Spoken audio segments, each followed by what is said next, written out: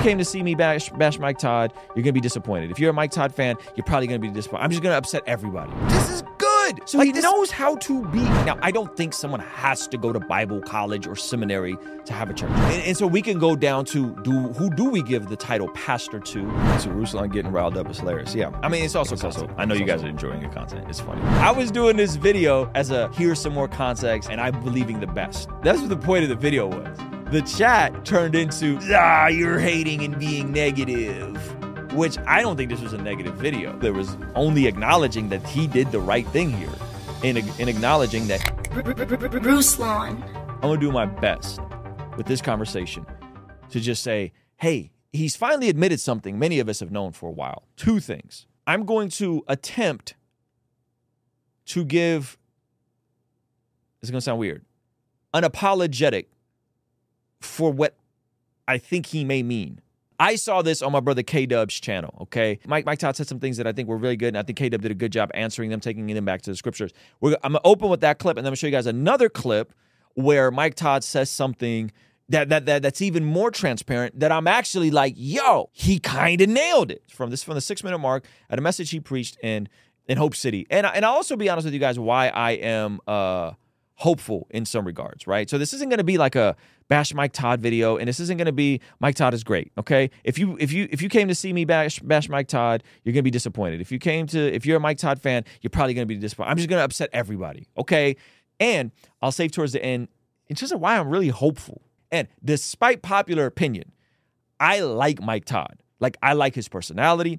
I enjoy the way he communicates. Yes, some of the props and some of the illustrations could be over the top, but generally speaking, I enjoy Mike Todd. And I'm going to tell you a really long story in like a really short amount of time. So me and my wife started pastoring a church called Transformation Church, but it wasn't Transformation Church. At first, it was a church called Greenwood Christian Center, and a white gentleman went to the hood to plant a church because he heard about what happened with the race riots in 1921, which really was a race massacre. You can look it up if you need to. And what ended up happening, he said, go to the hood and start a church. And that white gentleman was like, you sure me? And he was like, yep, I want you to go there and plant it. So he leads that church for 16 years, and then he sees me. And he was like, you should be the pastor of the church. I was like, you didn't hear from God. And notice his initial reaction to this proposition to take over a church in, this part of Tulsa. Which, by the way, shout out to whoever, I forgot his name, the gentleman is, whoever this was, shout out for his heart, because I think this is a good thing. You know what I mean? So anyway, I'm like, okay, I guess I'm supposed to do this. And God confirmed it to me. And it was so crazy. And I need to encourage somebody with this right now because I wasn't qualified. I had 6 months of high quality Tulsa Community College education. So Mike Todd admits he wasn't qualified to plant a church. I've never heard him admit this before. So that's a W, that he has the self-awareness to say, I wasn't qualified. Now, I don't think someone has to go to Bible college or seminary to have a church. I don't think that. Matter of fact, my pastor's never gone to Bible college or seminary. I know quite a few pastors that have never gone to Bible college or seminary, and I know quite a few pastors that have. I don't think that's the breaking point of whether someone can or can't be a pastor. I'm not playing that game, okay? But he says, I wasn't qualified. Now, what he does here is he kind of conflates two ideas in a second, okay? So listen to kind of what he does, and I'll address it. And then again, I'm gonna give you guys my optimism later. Just stick towards the end. If you're like a Mike Todd's my guy, just stay towards the end. Talking about and God said, I called you because I use the foolish things to confound the wise. And there's some people that don't think they can do what God has asked them to do because they're not qualified. But God never calls qualified people. He only qualifies people that answer the call. And so I answered. Now, so here, okay, he has Mike. Again, love this brother's heart. He has this issue of speaking with in a very hyperbolic means where everything is very binary, right? Everything is just very, very, very binary and hyperbolic. And first came on my radar, and I did a video about this years ago where Mike Todd said, all ambition is evil. And the actual passage is that selfish ambition is evil. And so out the gate, I remember hearing about 2017, 2018, when he first went viral, it's like, all ambition, he makes these like really radical, hyperbolic statements. Cake and steak are the same thing. No, they're not. They're not the same on a glycemic index. They're not the same in macronutrients. Not the same to what they do with their body. Not the same to what they do with your blood sugar. They're not the same. So he speaks in hyperbole, which a lot of communicators do, right? It's like a Gary Vee thing. You know, Gary Vee just speaks in hyperbole, right? I understand it as a communicator. But the statement, let's listen to the statement. People that don't think they can do what God has asked them to do because they're not qualified. But God never calls qualified people. He only qualifies people that answer the call. God never calls qualified people. God never calls someone who went to seminary to get qualified. God never calls someone who desires to be an elder and meet the requirements of, right? These are words we should just never say. And that's a popular phrase. You know, God doesn't call the qualified, he qualifies the called, right? It's a popular phrase. We hear it all the time. Okay? So God never, he could have just used it as a principle. Because, scripturally speaking, if you are an elder, there are certain qualifications you have to meet. We'll look at them here in a second, right? You're talking about 1 Timothy 3, Titus, right? They're basic stuff, right? But let me And so I answered the call to go into ministry, started walking in this season, and then God was like, yeah, pastor the church. Well, started pastoring the church, and then this little series we did called Relationship Goals, it went viral. And then when Relationship Goals went viral, people watching it on YouTube, and the people that lived in Tulsa that didn't know we was in Tulsa started finding out we was in Tulsa, and so they started coming to the church. Thank you, YouTube. And so we went from 1 service to 5 services in 10 months. They was trying to kill me. And I was like, I'm not about to do this. Like, this ain't no long-term solution. And God was like, I already gave you the plan. And I was like, you already gave me the plan. And I went back in my notes because I get vision from God and I'll just write stuff down. It sounds crazy until it happens. And so I'm sitting in my daughter's room on 37 days after I become the lead pastor of this church. And we don't got no money, no people, like 250 people come in and they choosing every time. I don't like his outfit. I ain't coming back. So I was up on Mike Todd around this time, like early, because I got friends in Tulsa, right? So I was up on Mike Todd very, very early.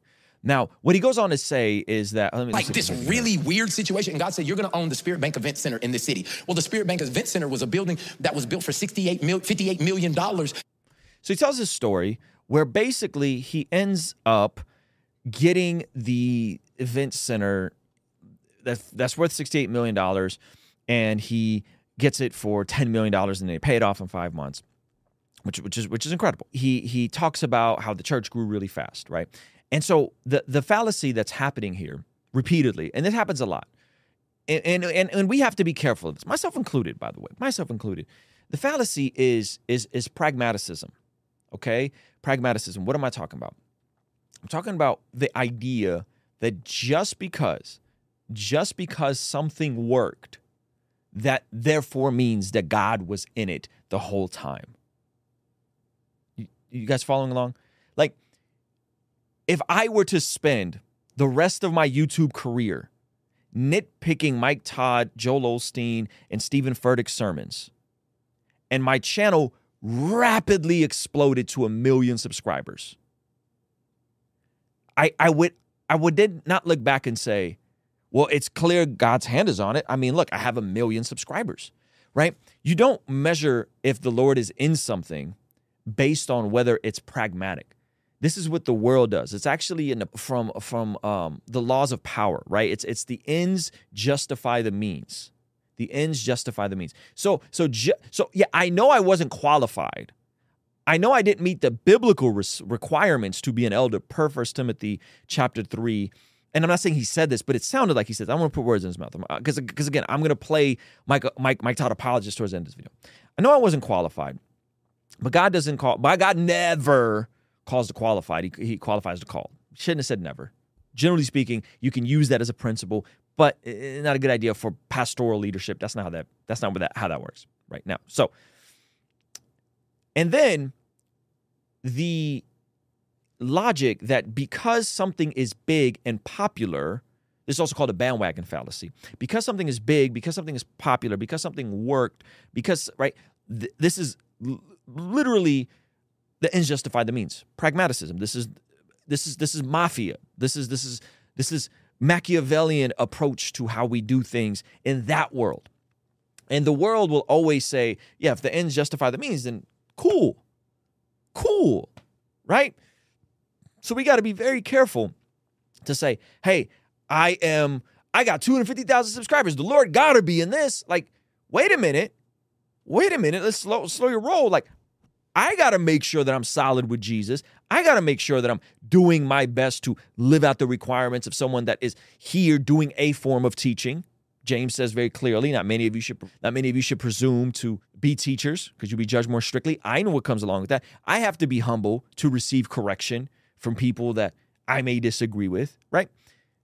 Because when you slide into pragmaticism, you get into very dangerous and murky waters. And that's kind of like the crux of that part, right? Is like, well, because something is big, therefore God is in it. And I would just be careful. I would just be careful with thinking like that in all of our lives, myself included, right? Myself included. And this is, by the way, in terms of, this is why I don't like making videos like this.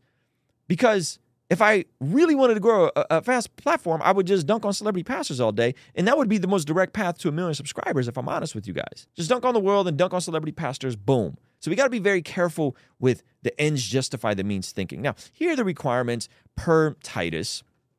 And I won't spend too much time on this, but you guys could read this for yourself, right? This is why I left you in Crete, so that you might put what remained into order and appoint elders in every town as I directed you. So this is something that Paul had a system for. He wanted to do it in every town, right? This isn't the exception to the rule. This is the rule, okay? If anyone is above reproach, the husband of one wife, and his children are believers, and not open to charge of debauchery and insubordination, for an overseer as God's steward must be above reproach. He doubles down there, which is really interesting.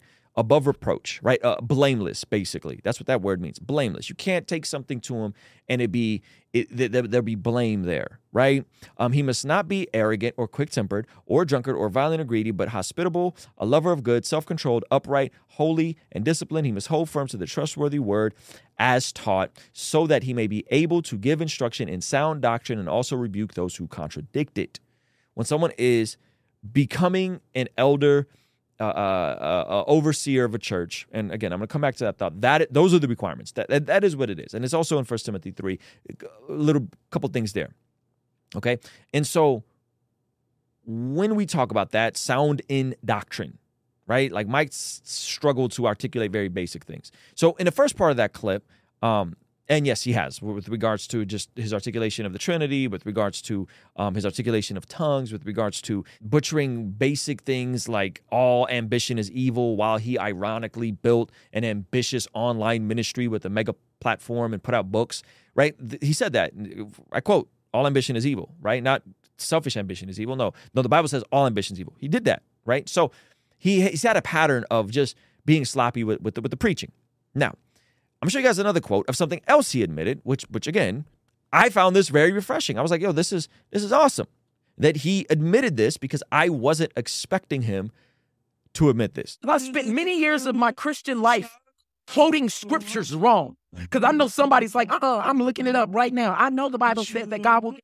So he says, I spent so many years of my life quoting scriptures wrong. Yeah. Yes, you have. I'm not trying to be a jerk, right? But like, this is refreshing. So I'll play the rest of the clip, okay? But Scripture's wrong, because I know somebody's like, I'm looking it up right now. I know the Bible said that God will give you the desires of your heart. Now watch what he I know says the that's rest of in there this. somewhere. Well, baby, you heard somebody say that, and you didn't actually read the scripture. Come Let me on, take Mike. you to the scripture and give you Come on. revelation. The Bible does say something like that, but let me give you the context. Psalm 36. he going context. It says, He going delight context. yourself in the Lord, Yeah. and he will give you the desires of your heart. Let me give you the passage remix, okay? When you choose to put yourself in the Lord, when you choose to put your plans in the Lord, when you choose to put your relationships in the Lord, when you choose to put your business plans in the Lord, then it says he will give your heart what it should desire. Not he's going to give you everything that's already in your heart that's ugly and it's not like him. He's going to give you your heart's desire. He said, when you get surrounded by my will, my idea for you, when you get in accountability, and you Like, this is solid. right, the Bible is that the heart is more deceitful than anything. The stuff I naturally want without God is selfish. Come on. It's self-serving. It's prideful. And God He's said, crushing that's why here. you got to come out of yourself and you got to delight yourself in the Lord. He says, I'll change the things in your heart and you'll start wanting the things I want. The admission is, I've spent many years of my Christian life using scripture out of context. right?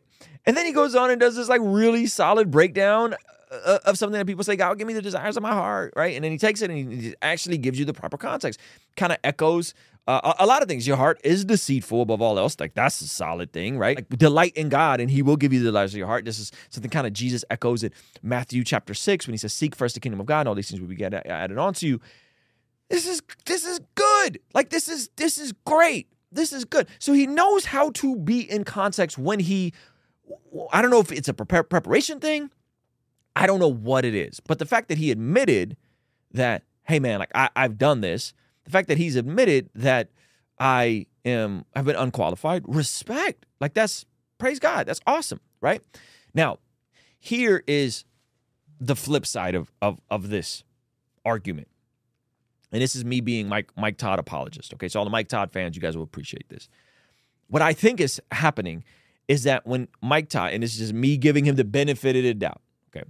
What I think is happening is that when Mike Todd reads Titus chapter 1 or 1 Timothy chapter 3, I think he sees those passages for an elder, overseer, bishop as, you may not know I make music, but I have a brand new song that just came out. Here's a quick preview. I went from being a porn addict to sharing the gospel with a porn actress who was criticized for being low status by the same OnlyFans who treat us so lavish. I'm confused. I swear y'all thought he did doing podcasts, hot takes. He still can rap. Now, this is my first song that I've released in over a year, so I need you to go to Spotify, Apple Music, or wherever you consume music and stream Too Soon right now. Add it to your favorite playlist, share it with a friend. So hit the link in the description or go to RuslanToTheMoon.com to stream Too Soon now. I'll see you over there. Ooh, oh, they got me with the dramatics. You knew that a moment cannot be static too soon. Ruslan. I think he sees those passages for an elder, overseer, bishop as not the same as the lead pastor of a church. I'm not saying this is right. I'm saying what I think is happening is he's saying elder, overseer, and bishop, and it's not put in the same category of lead pastor of a church. I'll give you an example. When you have elders and you have pastors of a church, you also have youth pastors, lowercase p, right? Lowercase p. You might have a worship pastor. You might have a fill in the blank, women's pastor. I know that's a controversial one, right? I know that's a controversial one. So what I'm saying is, I think in his paradigm, maybe in his tradition, in terms of the type of scope he's coming from, is that it's not that he's viewing these as, these are the requirements for me to be the lead pastor of a church. Is I think that they view it as there are bishops, because that word also translates to bishop, or elders who oversee churches, and those are the people that are to meet those requirements, not necessarily communicators, right? So the word pastor is more viewed as like a speaking pastor, if you will, not an elder, right? And so I think it may be a disconnect on what that word means. You know, and so we can go down to who do we give the title pastor to? And this, every time the word pastor used, does it have to be used interchangeably with overseer, bishop? This will come down to your denominational framework. Okay, I would say from the reading of Scripture that yes, a pastor, elder should be the overseer, bishop of a church. That's how I see it from everything I know in Scripture. There are other people who do not look at it as such. There are other denominations that don't look at it as such. There are other churches that don't look at it as such. Well, they will have a junior high pastor who's 21 years old. That fool is not an elder. That fool does not meet those requirements. He is a kid. Okay? He does not meet any of those requirements, yet he has a faux pastor title before his name, and he doesn't meet those requirements. He's not living above reproach. He's not sound in doctrine yet. He's teaching the junior high kids about the basics of the gospel. Praise God. And so some of you guys will say, no, you shouldn't do that. That you can call him a youth leader, right? Here we're going to get into some denominational disagreements, right? Is this making sense? So I'm not saying this is right. I'm saying I think that is his position in the same way that churches would use that title loosely. I don't think Mike Todd will say, I am a elder of my church. He's 33, 34 years old. But no, seminary is not required. No, Bible college is not required. No, I'm not saying those things. But I do think if you're going to go be a church planter, if you're going to take over a church, if you're going to rejuvenate a church, that happens too. Any of those things, I believe in just about any other camp. If you're going to go through SBC, if you're going to go, you got to meet those requirements.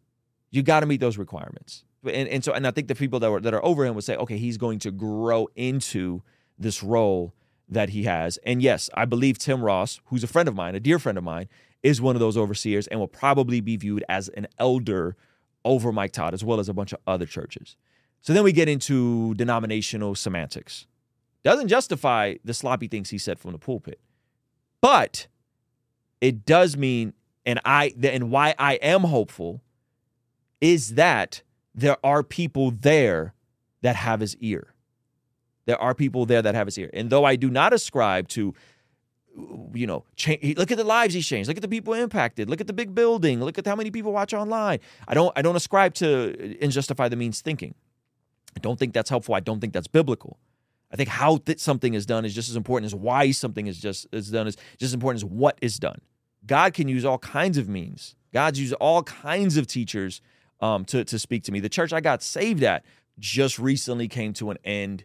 Not the church I go to, but the church I got saved at, and it was not good. And there was a lot of people that got hurt in the process, and the pastor was power hungry and didn't have any accountability and just drove his church into the ground. God still used that to reveal himself to me. God still used a very fluffy, superficial, surface message every Sunday, accepting Jesus into my heart, putting up the hand, saying the prayer every Sunday. God still used a very flawed church that ended up, and at the end, hurting a lot of people, losing their building. God would use crooked sticks to make straight lines all the time. I think God can still use it, even though I think there's some things that need to be adjusted. How are these things happening? Who is the elder board?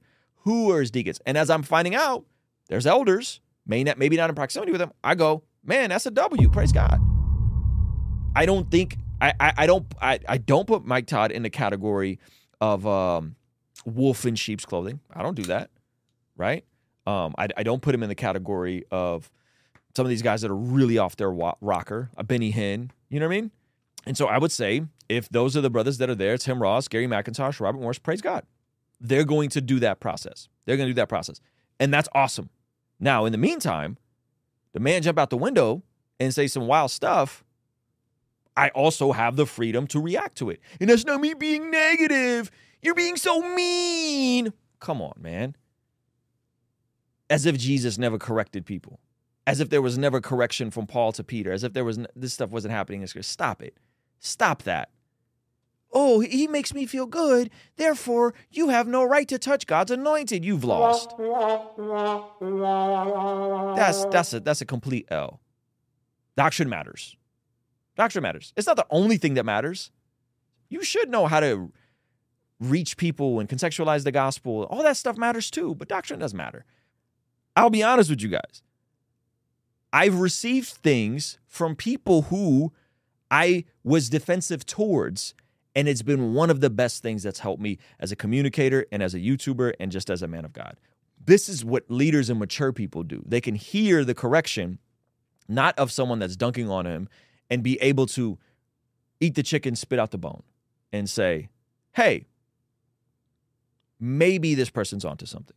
But it doesn't mean I'm done and I need to, how do I self-correct and how do I adjust what I'm doing now? And maybe he's doing that. Maybe he's processing this and doing that. Yes, every pastor has to quote yes. Drop a 1 if you think a pastor needs to be able to quote scriptures in context. It is not that difficult to pull up the scripture, read the context before, read the context after, to go through the passages, to pull up the Greek. That is not a difficult requirement. What are we talking about? Yes, you got to read the chapter. You got to read the verse before. You got to read the verse after. You need to go to the Greek and the Hebrew just to know what we're exegesing. Yes. You didn't move the goalposts to that. Well, we ain't got to quote the scripture right all the time. Yeah, you got to score all the time. And when you butcher it, you got to come back to the pulpit the next day and go, yeah, my bad. I blew it. I was wrong. And by the way, if he dropped the ball here and there and he came in next week and said, my bad, yo, guys, you know what? I was off. I said something. I felt like the Spirit was speaking to me through this verse, but I kind of, you know what I mean? Now, once has there been a time where he said, I know I said all ambition. Right? Not once has that been. And I'm being generous to him because I believe the best about him. I'm not assuming his motives. I've never called him a wolf. I've never called him a false prophet. None of that. Yes, every time. And when we blow it, what do? Can we all agree? Can we all agree that even if it's not every time, then the times it isn't done, we come back and we clean it up? Can we agree? Yes, calling your own foul. Come on. Call your own foul. My bad. I am not so fragile that I can't be corrected, that I can't say I'm wrong. My bad, guys. Forgive me. I dropped the ball in this area. Yes, I've walked through it recently because there was 100 videos made about me. And you know what? They were right. I was wrong. Accountability is big. I'm going to send you to Ruslan getting riled up. It's hilarious. Yeah. I mean, it's also content. Like, it's also, I know you guys are enjoying the content. It's funny.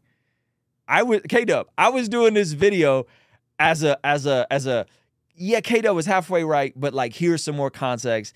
I disagree. And I'm giving him the benefit of the doubt, and I'm believing the best. That's what the point of the video was. The chat turned into, you're hating and being negative, which I don't think this was a negative video, personally.